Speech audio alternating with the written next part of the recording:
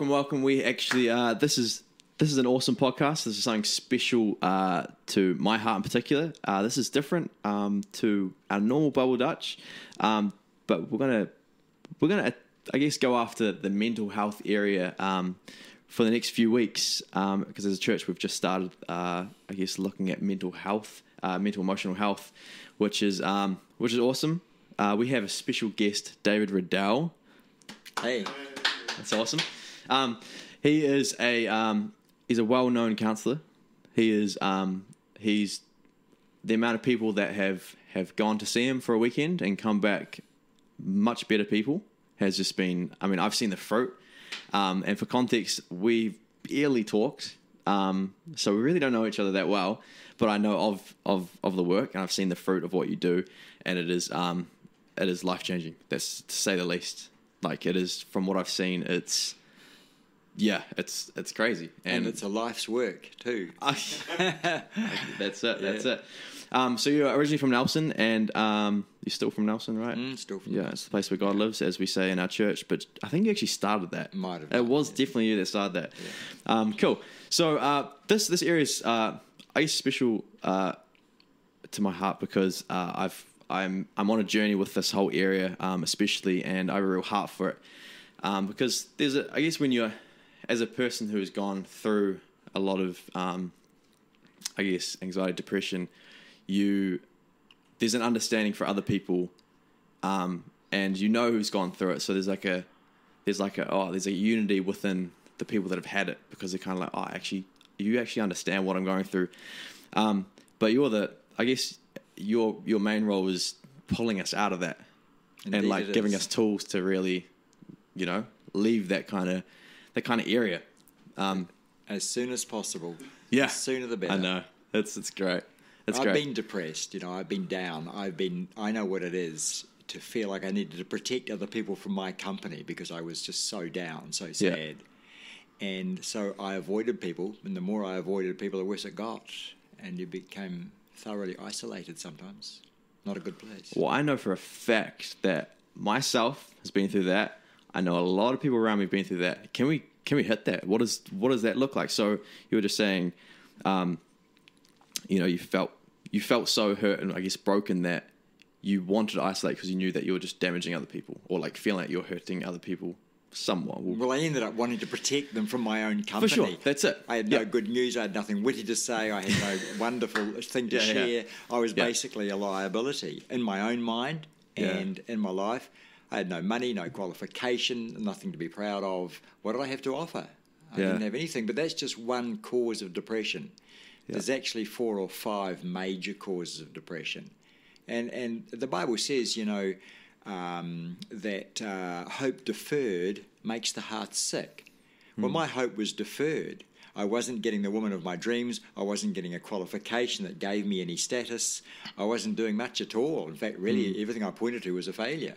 Oh. So I began to have hope deferred. And disappointment upon disappointment upon disappointment. How much can you stand of that? Yeah. And if you had no real nurture or hands-on parenting, and you didn't build up that nice big fat storehouse of goodwill and credibility and self-confidence, the battery runs flat pretty quick. And I was running on a flat battery by the time I was 17. Oh, wow. No charge. Yeah. And so that's, so you're talking about, I guess when you had 17 is the point that we were talking about, the example that you just gave before. I shut down. Yeah. So what do you like?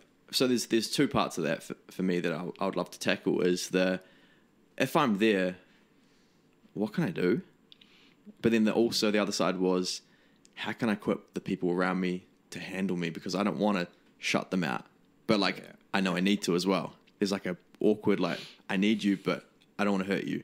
Well, the brain builds up a whole lot of sick thinking. Yep. To get depressed, you've got to do a whole bunch of sick thinking. Stink thinking results in stink emotions. Yeah. So I've got to get to the stink thinking. But I discovered that even getting to the stink thinking wasn't enough, because I would put a layer of positivity over a layer of despair or self-hurt or harm or rejection. That didn't last, because what was underneath would break through again. Yeah. Positive thinking is not a permanent cure. Especially if you're trying to tell yourself lies about how wonderful you are when actually you think you're crud. Yeah. So that's a problem too. For sure. Yeah. And so I had to really do some hard digging to find out in my life where had I come to a wrong conclusion that turned into a wrong belief, that turned into stinky thinking, that turned into stinky emotions 5, 10, 15 years later. Because this thing is a slow burn. For sure, yeah. But that's just one cause of depression. You know, when I sit down with a depressed person, the first thing I want to do is antidote that poisonous belief as quickly as I possibly can. I've pulled people out of a suicidal ideation in 30 minutes sometimes. But what I have to do is find the king lie that is sucking the life out of them. I have to find the poison chalice. I have to find the poisonous belief, and I have to do it quickly. So I listen to hear what their despair is. And I'm not just hearing the topic, because sometimes they're so depressed they can't even talk. Yeah. I want to know what's coming out of them. And sometimes, you know what I find? I find either one of about 5 different things. I either find self-hatred. They've rejected themselves. I'm a loser. I'm the one cracked cup in the cupboard. God made a mistake when he made me. There's something wrong with me. I'm a woman in a man's body. I'm an idiot in an idiot's body. I'm a sucker in a sucker's body. I'm a reject, and I have been my whole time. It started when I went to kindergarten. The kids didn't want to know anything to do with me. Or they called me smelly. Or they called me dummy. Or I could just never find a friend. So those conclusions go down in a child's mind. Wow. They become the beliefs that engender rejection, which engenders isolation. 10 years later, you've got a depressed teenager. So I'm looking for that. I'm looking for that belief right from the get-go. Yeah. Where are they stuck? When you're stuck, your hope is deferred. When you're stuck, you're not achieving the qualification you want. You're not achieving the girlfriend or the boyfriend you want. You're not achieving your driver's license. You're not achieving a qualification. It's like you've already fallen off the merry-go-round and you're only 15 years old. Yeah. And that's when you start crucialising what actually isn't crucial. You have no patience. You have no resilience. Your life's over at 15 because you got freckles or because zits or because nobody likes you. That's that sort of lack of resiliency that teenagers are noted for. So that was me. At 16, 17, I assumed that really I wasn't going to get anywhere. I bombed out of university in my first year after everybody being so proud of me and making an effort to get me there. I let them all down. I failed them all. I was ashamed. I didn't really want to go back and admit that I'd totally lost the plot. And so that was just one example of depression. It's what I call the stuck depression. Yeah. But what about the existential crisis? I don't know why I'm here. I have no purpose bigger than myself. I've been selfish. I've lived for pleasure, but I haven't got a cause worthy of my life. I'm just a fart in a bottle, you know. What am I doing? I really don't have anything to offer. Yeah. I don't have any purpose. You know, self makes a very small cause to live for. And often very narcissistic people can get depressed because actually they've discovered that getting everything they want doesn't satisfy. It doesn't help. So that's what's called an existential crisis. It means a lack of purpose and a lack of meaning and a lack of reason to get up in the morning. But what about another cause of depression? Like emotional deprivation, no mothering, no fathering. Yeah. It's like a balloon a week after the party. It's sad, it's flat, it's a has-been balloon. But these kids, their spirit has never been pumped up. They don't have anything to get up in the morning for. They don't believe in themselves. They haven't been encouraged and they haven't been introduced to life. You know, I took a depressed client for a walk around the block because she didn't want to talk. She was just in the glums. She was so under the weather that she really wasn't functioning. I said, well, let's not talk today. Let's just go for a walk. And so we went for a long walk around the block. And as we walked, I taught her about the names of the clouds in the sky because she didn't know anything about the names of the clouds in the sky.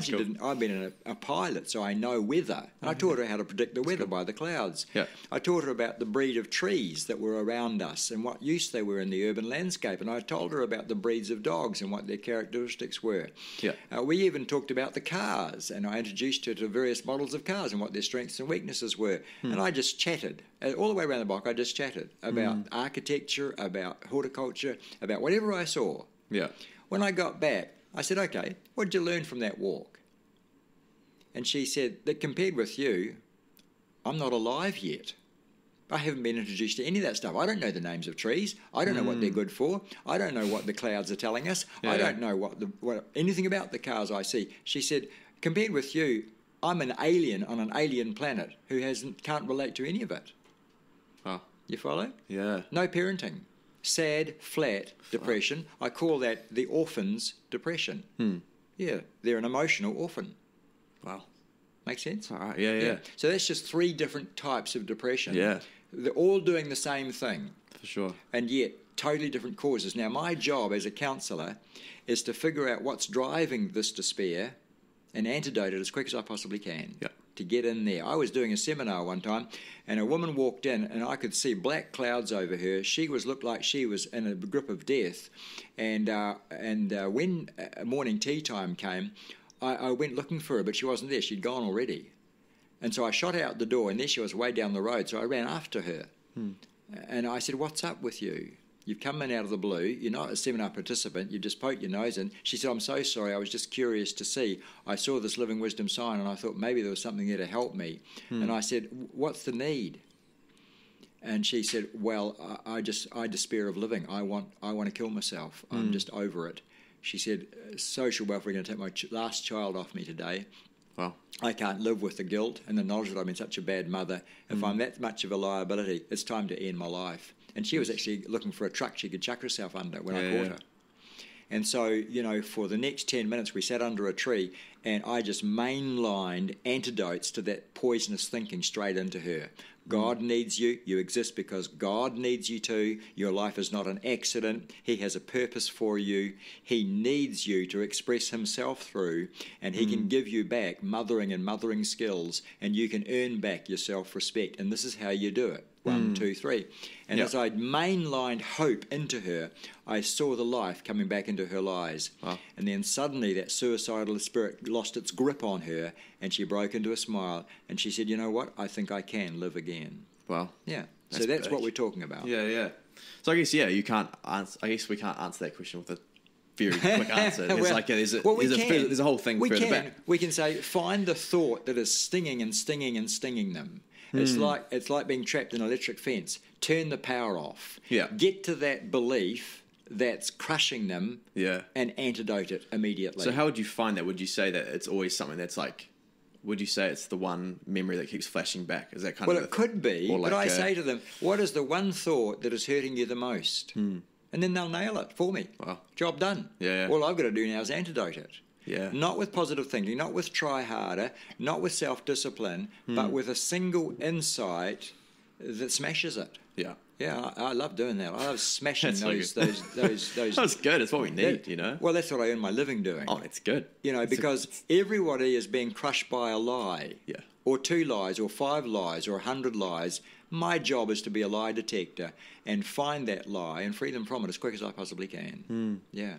So there's, I guess what I'm understanding more is there's the level that you almost need professional counselling with to really hit something like that. I guess It's your blind spot that gets you. Yeah. You need a professional to show you your blind spot. So there's that. So there's, I guess, there's that level in a moment. So if there's someone that's in that moment, like currently, what would you say would be like tools for urgent care, for themselves? Yeah.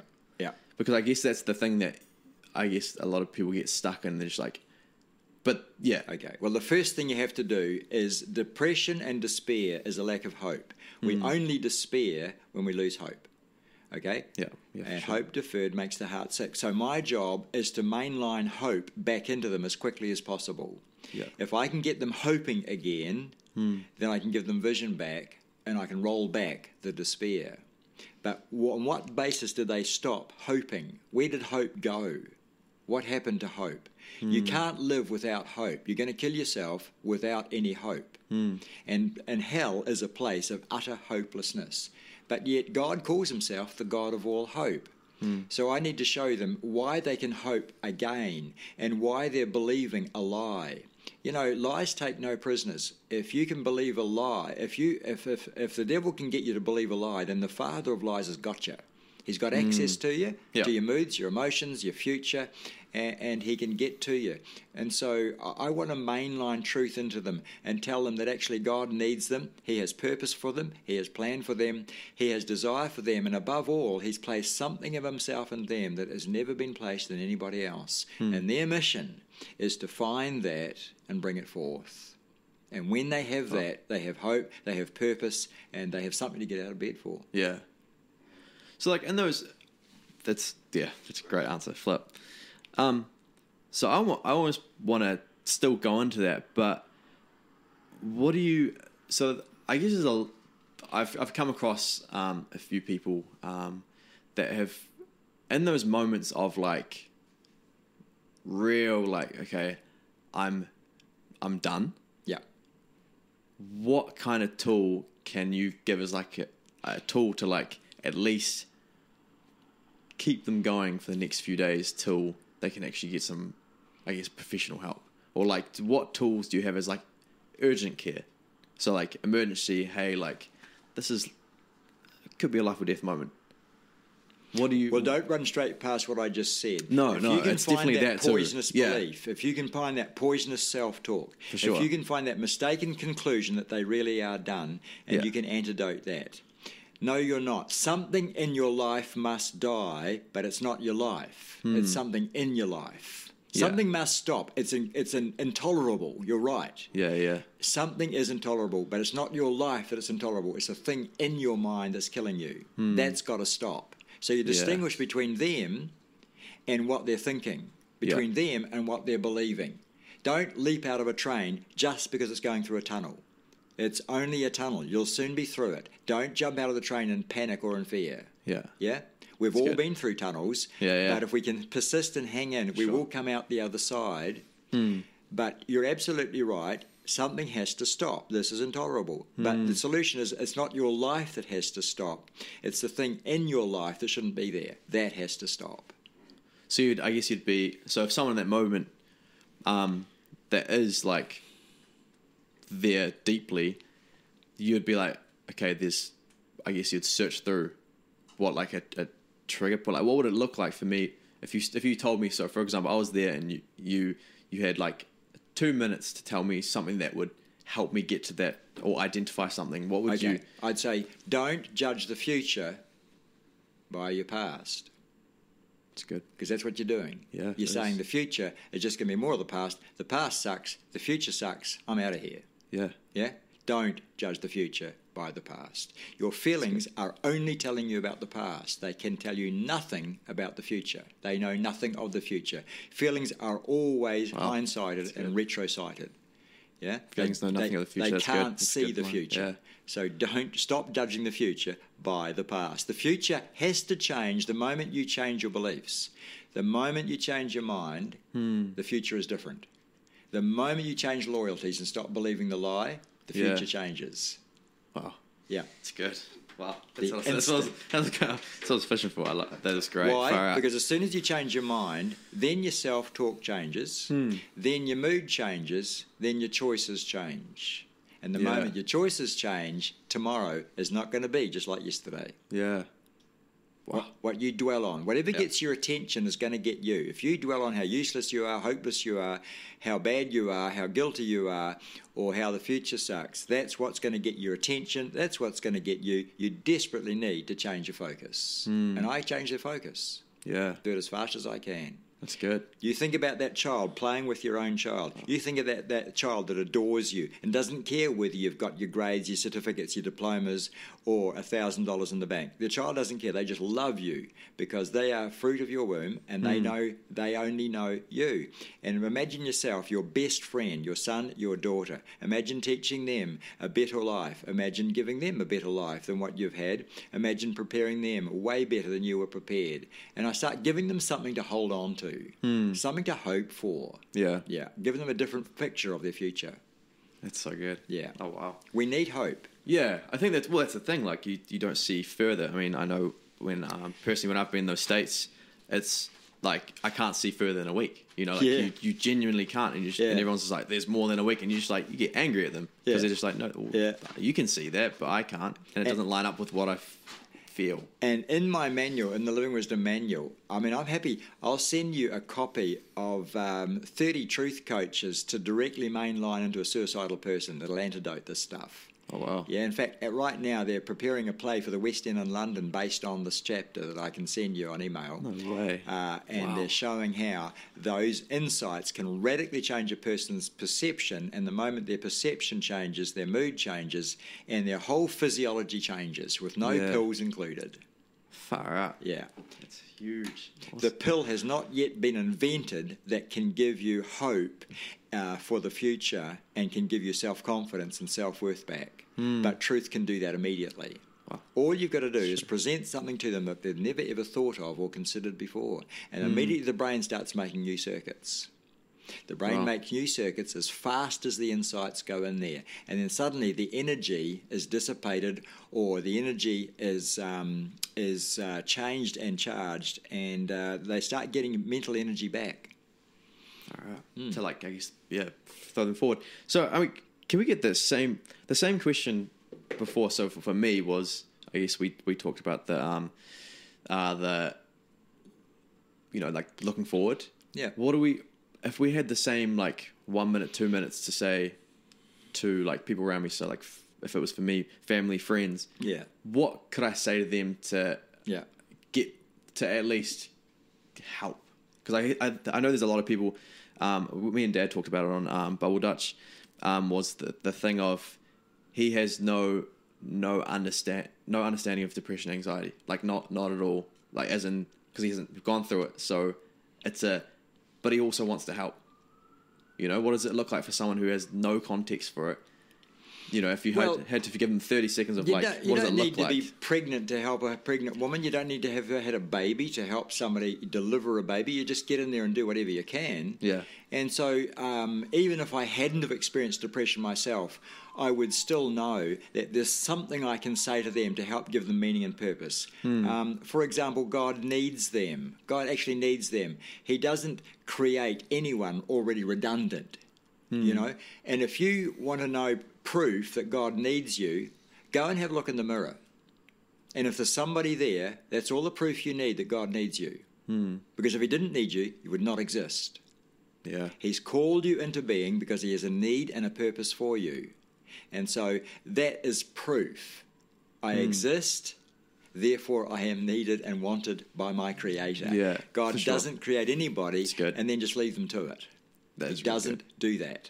So I guess because I've had I guess I've had a few, I guess talking about other examples, there's when people get to the state, they often like God decreases in magnification. Yeah, that's true. Yeah. So if someone said God, but God, if people be Yeah. like, well, like Yeah. I'm barely coping. God's not Yeah, helping yeah. me, so I don't even care. Yeah, yeah. What do you? What's the answer for? What would you say? Yeah, what would people do in those situations? Well, when we don't feel God, we've moved too far away. And when we don't hear God, it's because our mind is full of lies. So we actually have to let go the lies. We have to actually stop being loyal to the lies. We can experience God's love as soon as every time you let go a lie, there's room for truth. And as soon as people give up their loyalty to these ideas that I shouldn't exist, or I'm useless, or I'm too guilty to live. You know, Judas's real sin was not to betray Jesus. It was to decree his own death and his own punishment. That was his real sin. There was forgiveness there waiting for him, but he judged himself. And he judged himself because he didn't make room for God. Wow. The only way out of his condemnation and despair would have been to make room for God and to give up his right to judge himself. You know, Peter and Judas both betrayed Jesus, but Peter left all judgment to the Lord, and the Lord forgave him. But Judas didn't. Judas believed he had the right to dish out to himself what he thought he deserved.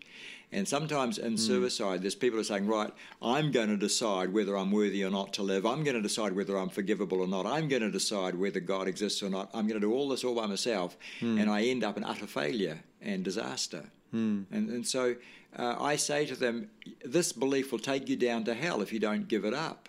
But you can give it up. It's your belief. You adopted it. You can renounce it. Yeah. If it doesn't suit you, if it's not working for you, and by the way, it's not working for you. Yeah, for sure. Give it up. Yeah. Let it go. Oh.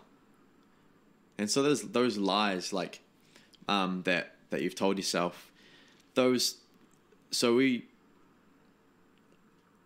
how do I word this properly? With I'm going to word this well. How do you overcome the positivity part of that? Because I guess the natural would be like, well, I'm going through this. This is the truth that I'm believing right now. But then you can say, oh no, I'm not that. When you know it's the truth, what's the difference between saying no to it versus changing the belief of it? I say to them, in terms of your beliefs, you've gone up a no exit. The beliefs aren't working for you. And you have the right to dump those beliefs if they're not working for you. Yeah. If your concept of God is wrong, dump it. If it's not helpful, dump it. If your concept of yourself is just leading you to death, dump it. Yeah. Change your mind. Because why? Because in God there is all hope. And when we tell ourselves the truth, hope comes flooding back. When we tell ourselves lies, hope is hemorrhaging fast. And so if you stop telling yourself lies, hope comes straight back. But you've actually got to realise that what you're hanging on to is taking you over the cliff. You better let it go. Yeah. And that's people's own responsibility, Yeah, you know? it fully is. Yep. I think that's one thing that I guess this whole area can be. I've seen quite a lot is that you put the responsibility in other people's hands. I've said to them, now let me get this straight. Let me get this clear. You'd rather kill yourself than change your mind. Yeah. Yeah. And they go, oh, yeah, no. When you say it like that, yeah, Yeah, no. for sure. Yeah? So how is it that you're so loyal to this belief that it's going to destroy you? How do you know that this is a correct or appropriate response to your situation? Before I killed myself, one thought occurred to me. Some people have wonderful lives. Why couldn't I be one of them? My life was stink. I thought it was over when I was 17. And it occurred to me that some people have wonderful lives. If I could find out what they knew, even if it took the rest of my life to discover it, Yeah. it'd be worthwhile. Yeah, rather than just jumping off the planet because I was stuffed, I was discarded, I was despairing. Why don't I actually just spend what left of my life knowing what they know? And that's what I did. It's good. And I'm Yeah. still seeking it. Yeah, yeah. And my life is just getting betterer and betterer and betterer. Yeah. I love that. Okay, we'll go on to another question real quick. I would love to have this one. So, in New Zealand, I had a look at the stats just before with suicide. We'll talk about it again. And the stats were that, what is it? I think that within the per 100,000 of deaths was females, it was 11%, and males, it was 22%. Why do you think it's, like, obviously it's still happening in females, but why do you think it's worse for males? Well, more women attempt suicide than men, but they don't succeed. Often it's a cry for help. Often it's just a panic reaction. Far more women than men attempt suicide. But when men attempt suicide, they do it. No mucking about. It's just a bullet through the brain or whatever. Yeah. So they actually succeed in doing it. And often also, they don't talk about it. They just go away and do it. So everyone's shocked and everyone's freaked out. And that's a shame. And that's why when a man is retreating into himself, I go after him. I don't wait for him to come to me. I say, you're isolating yourself, you're doing pornography, you're ashamed of yourself, you're backing away from family, you're retreating into yourself. What's going on? And they go, no. I say, nah, that's not a solution or an answer. What's going on? You won't handle it. Try me. Yeah. You know, spill the goods. Yeah. Nothing you're going to tell me is going to shock me. Been there, seen that, done that, got the T-shirt, helped other people out of it. Spill your guts. I want to know what's going on. You got a poison inside of you, and I want to clean it out. See? So I just go after it.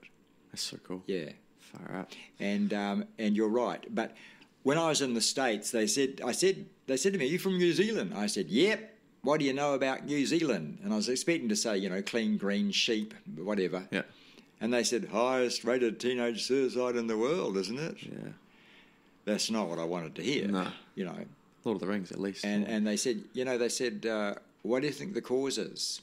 And I said, well, the causes are multiple, but weak fathers that are not hands-on, means that the son or daughter is never fully validated.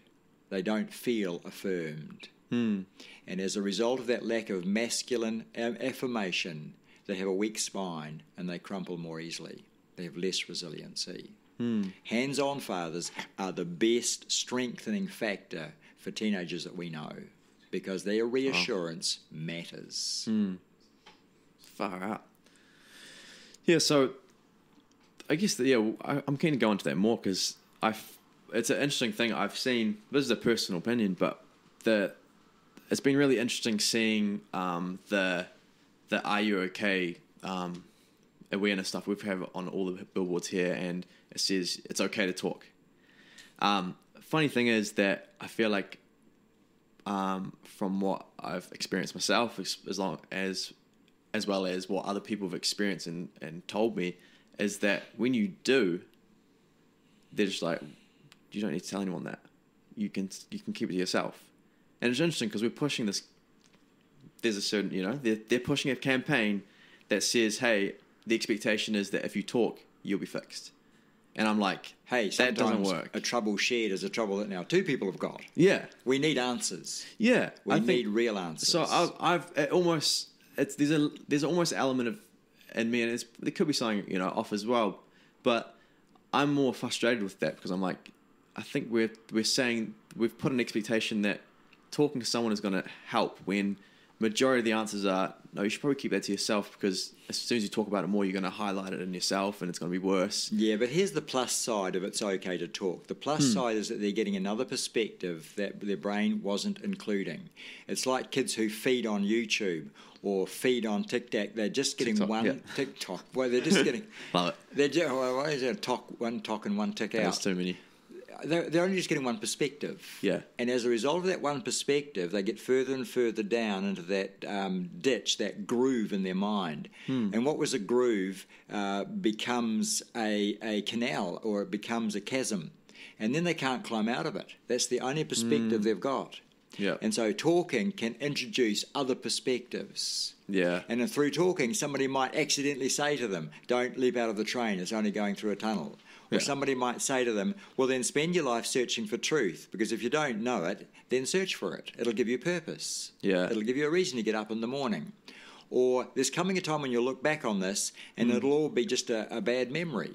And they give them something to hang on to. And through talking, that can come up by accident. If they're not a trained professional, it can still come up. So, hey, at least you've started this person to think of other perspectives. Yeah. That's good. That's where it's really important, because I guess it's a blind spot thing. The brain has a dangerous ability to lock itself up. It has, we call it fixation in the trade. You can get fixated. You can walk into a post looking at a pretty girl. That's called fixation. Yeah. You can drive into the back of the car in front of you because you were looking to your right to see what was coming around the roundabout. That's fixation. Yeah. In fact, when you look at it, before most accidents or stupid acts, there was a time of fixation. And before suicide, there is always a time of fixation.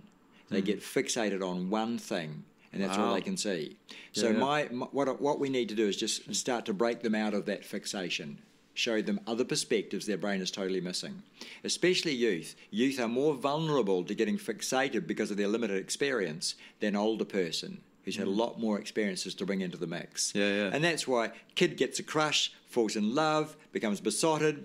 Besotted person says stuff off noddy, and they go, ah! Yeah. And kill themselves. All the time. Yeah. That's way too fixation. Much. It's just fixation. That's as soon as you said that, like, that came up in my mind of like multiple examples. Yeah. Now, rejection is uncomfortable. Yeah. But it's not disastrous. Unless you put your worth and your value in that person's hands. Yeah, well, that's it. In which case, you're in trouble. Yeah, I mean, you talked about this morning, that codependency thing. Yeah. And that's what is, because what is the healthy codependency look like? Or what is the healthy moment like? For example, that a teenager that's, younger, they're fixated on, a guy to girl, and they're just like, whoa, and then, that exact example, what would the alternative or the healthy version of that look like? Well, the challenge for adolescents is to become emotionally independent, to get on their own 2 feet. But a lot of teenagers skip that phase. They never make friends with their own company. They don't make friends with themselves. They're always looking for a pillow, a leaning post, a person to lean on, to assure them, love them, reassure them, comfort them, blah, blah. They never actually get on their own 2 feet. They go straight from dependency to codependency, and they miss the independence. If they do the independent phase, as they're supposed to, they get on their own 2 feet, they complete their degree, they get a job, they start building a life by themselves, and they're not desperate for company the whole time, then they can go into interdependency, which is a healthy marriage. In interdependency, you can dialogue, you can negotiate, you can look after your own space, you can protect your own sovereignty, you can protect your own boundaries. You don't actually just have to lean all over another person. But when I see kids falling in love far too soon, leaning all over each other, and then one day one of them panics and says, this is too much too soon, and they kick the props out, the other one falls over. They never got on their own 2 feet. They went from the dependence of childhood straight into the codependence of a premature love relationship. Yeah. Wow. Make sense? Yeah, it does. That's good. I'm going to keep firing questions. I do like to make sense. Yeah, no, that's good. We'll keep firing away. So I want to talk about an area of because we've, I guess in general, this new thing to talk about emotions is it feels fresh for my generation at least. That it's becoming a normal thing to do, to talk about what's going on more. But it's interesting because I feel like because it's almost swung so far the other way that we're almost letting people be the victim and stay there. What do you think is the fix for that? Because I feel like it's now cool to be like, oh no, you're not doing well. Okay, keep talking. Keep saying you're not well, because that's good. And then that's kind of where it stops. Yeah. I feel like there's something missing. There is quite a big thing missing there, because victims are annoying. It's true. So here's the thing. Are we expressing emotions and getting to grips with emotions and challenging emotions, or are we just wallowing in emotions? Wallowing is not fixing. You see, so to acknowledge an emotion is the first step. Yeah. But if you stop there, all you do is rehearse it. Cool. Yeah. You're rehearsing the emotion. Yeah. You're not actually finding the antidote to it. Now, if it's a positive emotion, go for it. Rehearse it, wallow it, all good. But if it's a negative emotion, focusing on it, dwelling on it, increases its power.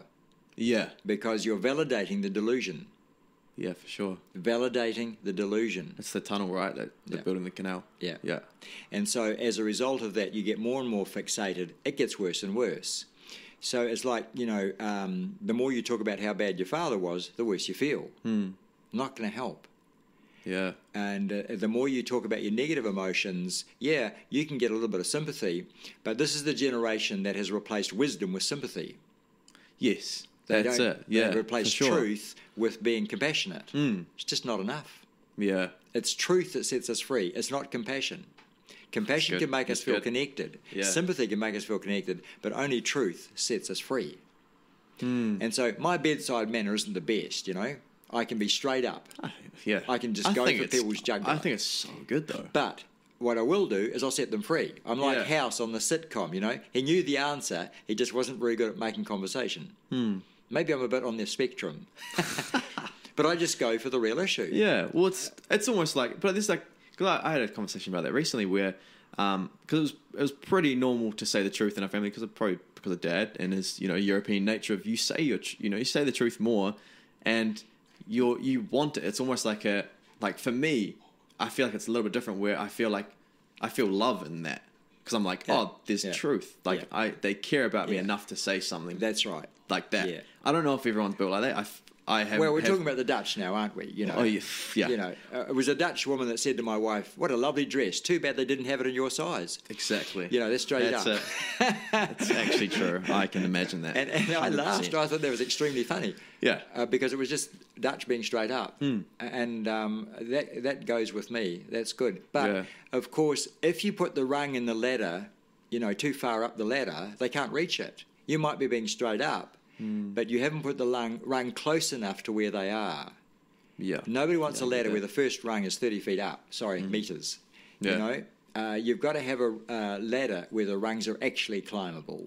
Yeah. And that means little steps so they can actually do something towards where they want to go, no matter how dysfunctional or discouraged they are. Yeah. So, like, if you were talking to a community about what does it look like to facilitate someone who's going, who's playing, or not playing a victim, but how does the community stop a victim mentality from existing?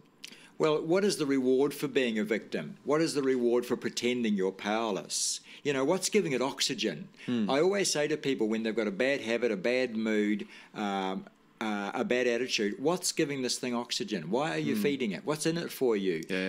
Blaming everybody else, your mum, your dad, your teachers, whatever, that will help you not feel guilty, and it will help you feel like it wasn't your fault, but it will also remove your power to do anything about it, because if you didn't cause it, then you can't fix it.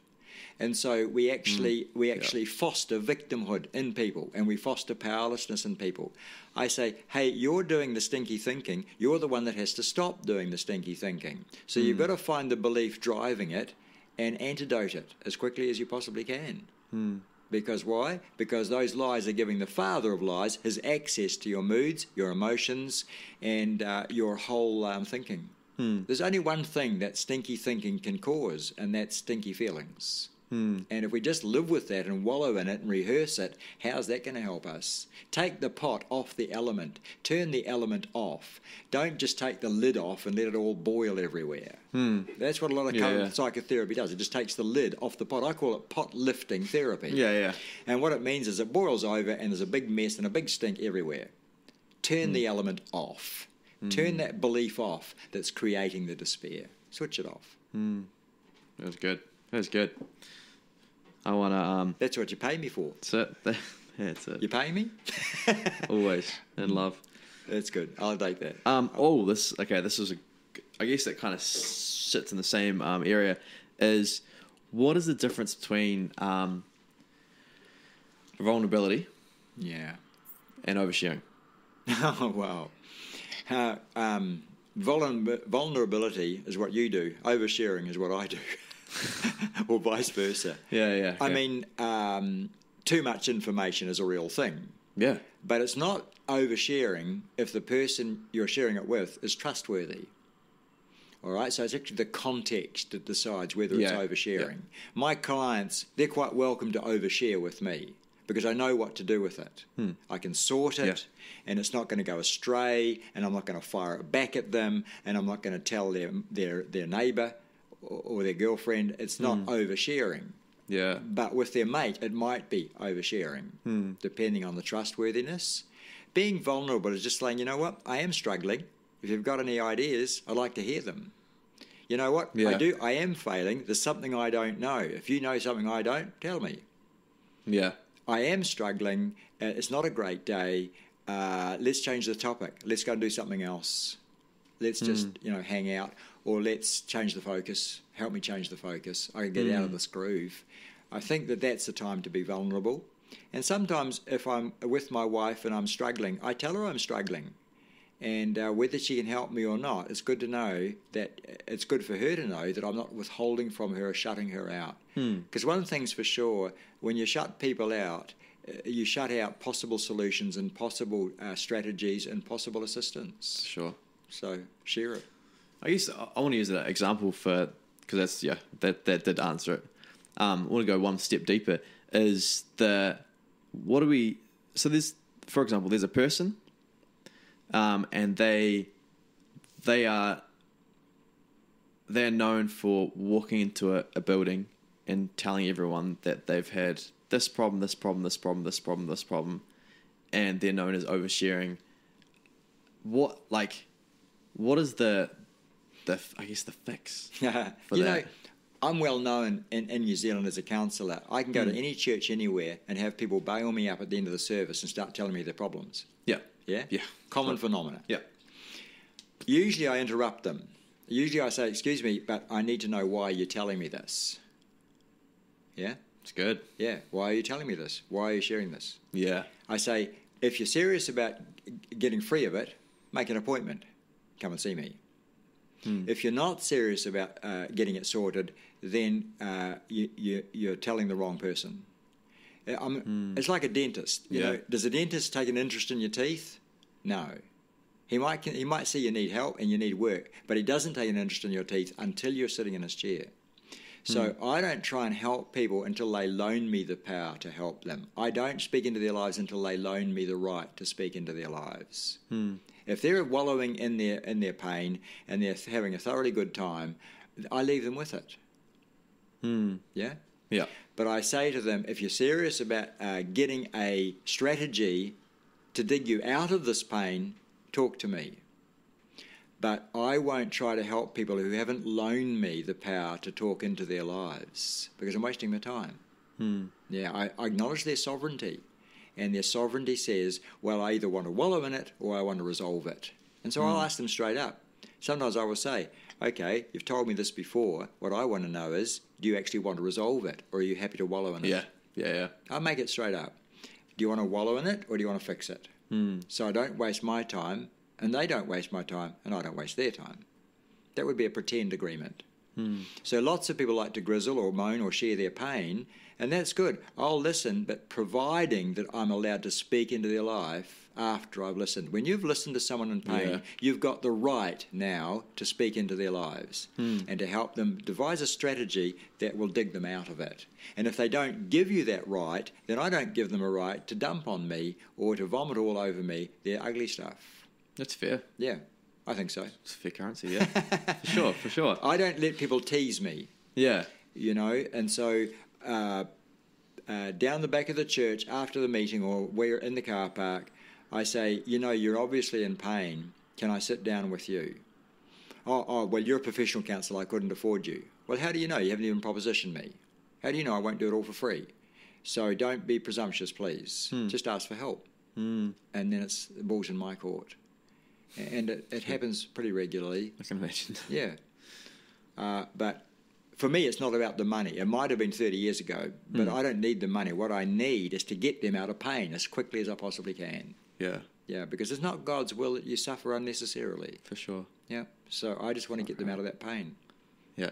And if a client doesn't cooperate with me, doesn't do the homework I set them, don't do the assignments I give them to do, I don't keep helping them because they're saying to me, actually, I haven't had enough of it yet. Yeah. That's good. And I respect that. Yeah. I respect. You know, when the pupil is ready, then the teacher appears. Yeah. But are they ready? That's good. Are they ready? That's good.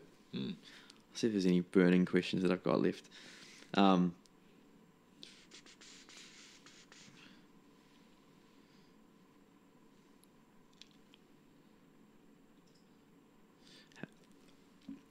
There's probably one more. So if we were, I guess, everyone wants to be healthy, right? Everyone wants to be free and have hope. What are some things that, like, you would say would be healthy tools to kind of always reshift or realign your brain to, like, towards healthiness? Yeah, I would say, is this habit my friend or my enemy? Ooh. To beat any habit, you have to first become fully persuaded that it's always, only, ever a liability in your life. Wow. I pull people out of pornography, I pull men out of pornography when they become fully convinced that it never makes their life better. I pull people out of anger and a bad temper and rage when I help them understand that this thing never, ever made their life better. Yeah? It's there because they're ambivalent about that question. Yeah. Any bad habit, any addiction is still there in your life because at a deep level you're still double-minded about whether it's making your life better or worse. Everyone does what they think is right for them at the time of indulgence. Even though part of their brain knows this is going to hurt later, they'll still do it. Because at that moment they believe that that is the right thing for them to do, to deal with their troubles, to make the pain go away, to tell lies, to quick fix the situation, to get someone off their back. They do what they think is right at the time. Even if it lands them in jail, they'll still do it. Because at that moment they believe that is the best thing for them to do. Yeah. So this was a big debate between Plato and Socrates, and it's under the subject of akrasia, A-K-R-A-S-I-A. And it's a massive debate, but it really helped me when I understood that Paul got it right when he said, I have become fully persuaded. You can only live with authority and purpose and focus and direction. My authority is directly related to how fully persuaded I am that what I know works. Wow. And when you ask for something in Christ, you must believe that you can have what you ask for. And that will invoke it. And you will get free from your habit or addiction or whatever it is that's tormenting you only when you're utterly convinced that this thing is always only ever your enemy. Because God will only deliver you from your enemies, not your friends. And double-mindedness is the enemy of personal growth and personal progress and success. No athlete wins the race if he's double-minded about what he's trying to do. For sure. You can't do it. Yeah. Wow. Somebody more focused than you is going to beat you. Yeah, far out. That's good. Well, it's been an absolute pleasure. I think we'll wrap up there. Yeah. I was just getting warmed up. I know. If it's always like that, It's all right. At the very, it's like that. Is there anything that you really want to say to the audience? I would say there's a book called Telling Yourself the Truth by William Backus. Get started on that book. It'll introduce you to mental health. It'll introduce you to the beginnings of climbing out of emotional pain, mental pain. It's just called Telling Yourself the Truth, and it's by that William Backus guy. Your memory hook is the god of wine, if that you need a memory hook for an author. Yeah. But in there, you're going to discover that actually your life can just get better every day when you value truth. When you love wisdom and truth, your life will only get better every day. And every mistake you make and every failure you actually commit will be another rung in your ladder skyward. Every mistake will be another step up in that journey of life. You'll fail forward every single time. And I love failing forward. I've done a lot of it. That was awesome. So for one last time, what was the book name again? Telling Yourself the Truth. Awesome. Telling Yourself the Truth. Wow. Well, honestly, it's been a pleasure. It's an honor to get your time, because I know how valuable, getting your time is. I've heard through multiple years that it's quite hard to get you, and I just thank you that you're willing to sit down and share your wisdom. It can be a bit of a queue and a bit hard to get in, but I always say, hey, where there's a will, there's a way. You haven't climbed in through the roof yet until you get actually let down through the roof. You're not that desperate. No, not yet. Not yet. It'll happen one day. Who knows? Well, honestly, thank you again. And this is really special. At church here, we're just heading into a mental emotional health. It's a good series. cause. And it really is, because I think it is a roadblock or a wall for many people to encounter God more. For options, come and do Living Wisdom. Yeah, honestly, seriously, Living Wisdom. It's a 2-week course. It'll change your life forever. From what I've seen, and I definitely need to sign myself up. Next course, January, Nelson, 2022. And you can sign up on the website. You can. Awesome, sweet. So that is David Riddell. Again, thank you for your time. My pleasure. And absolutely. We'll see you all guys next time. Peace.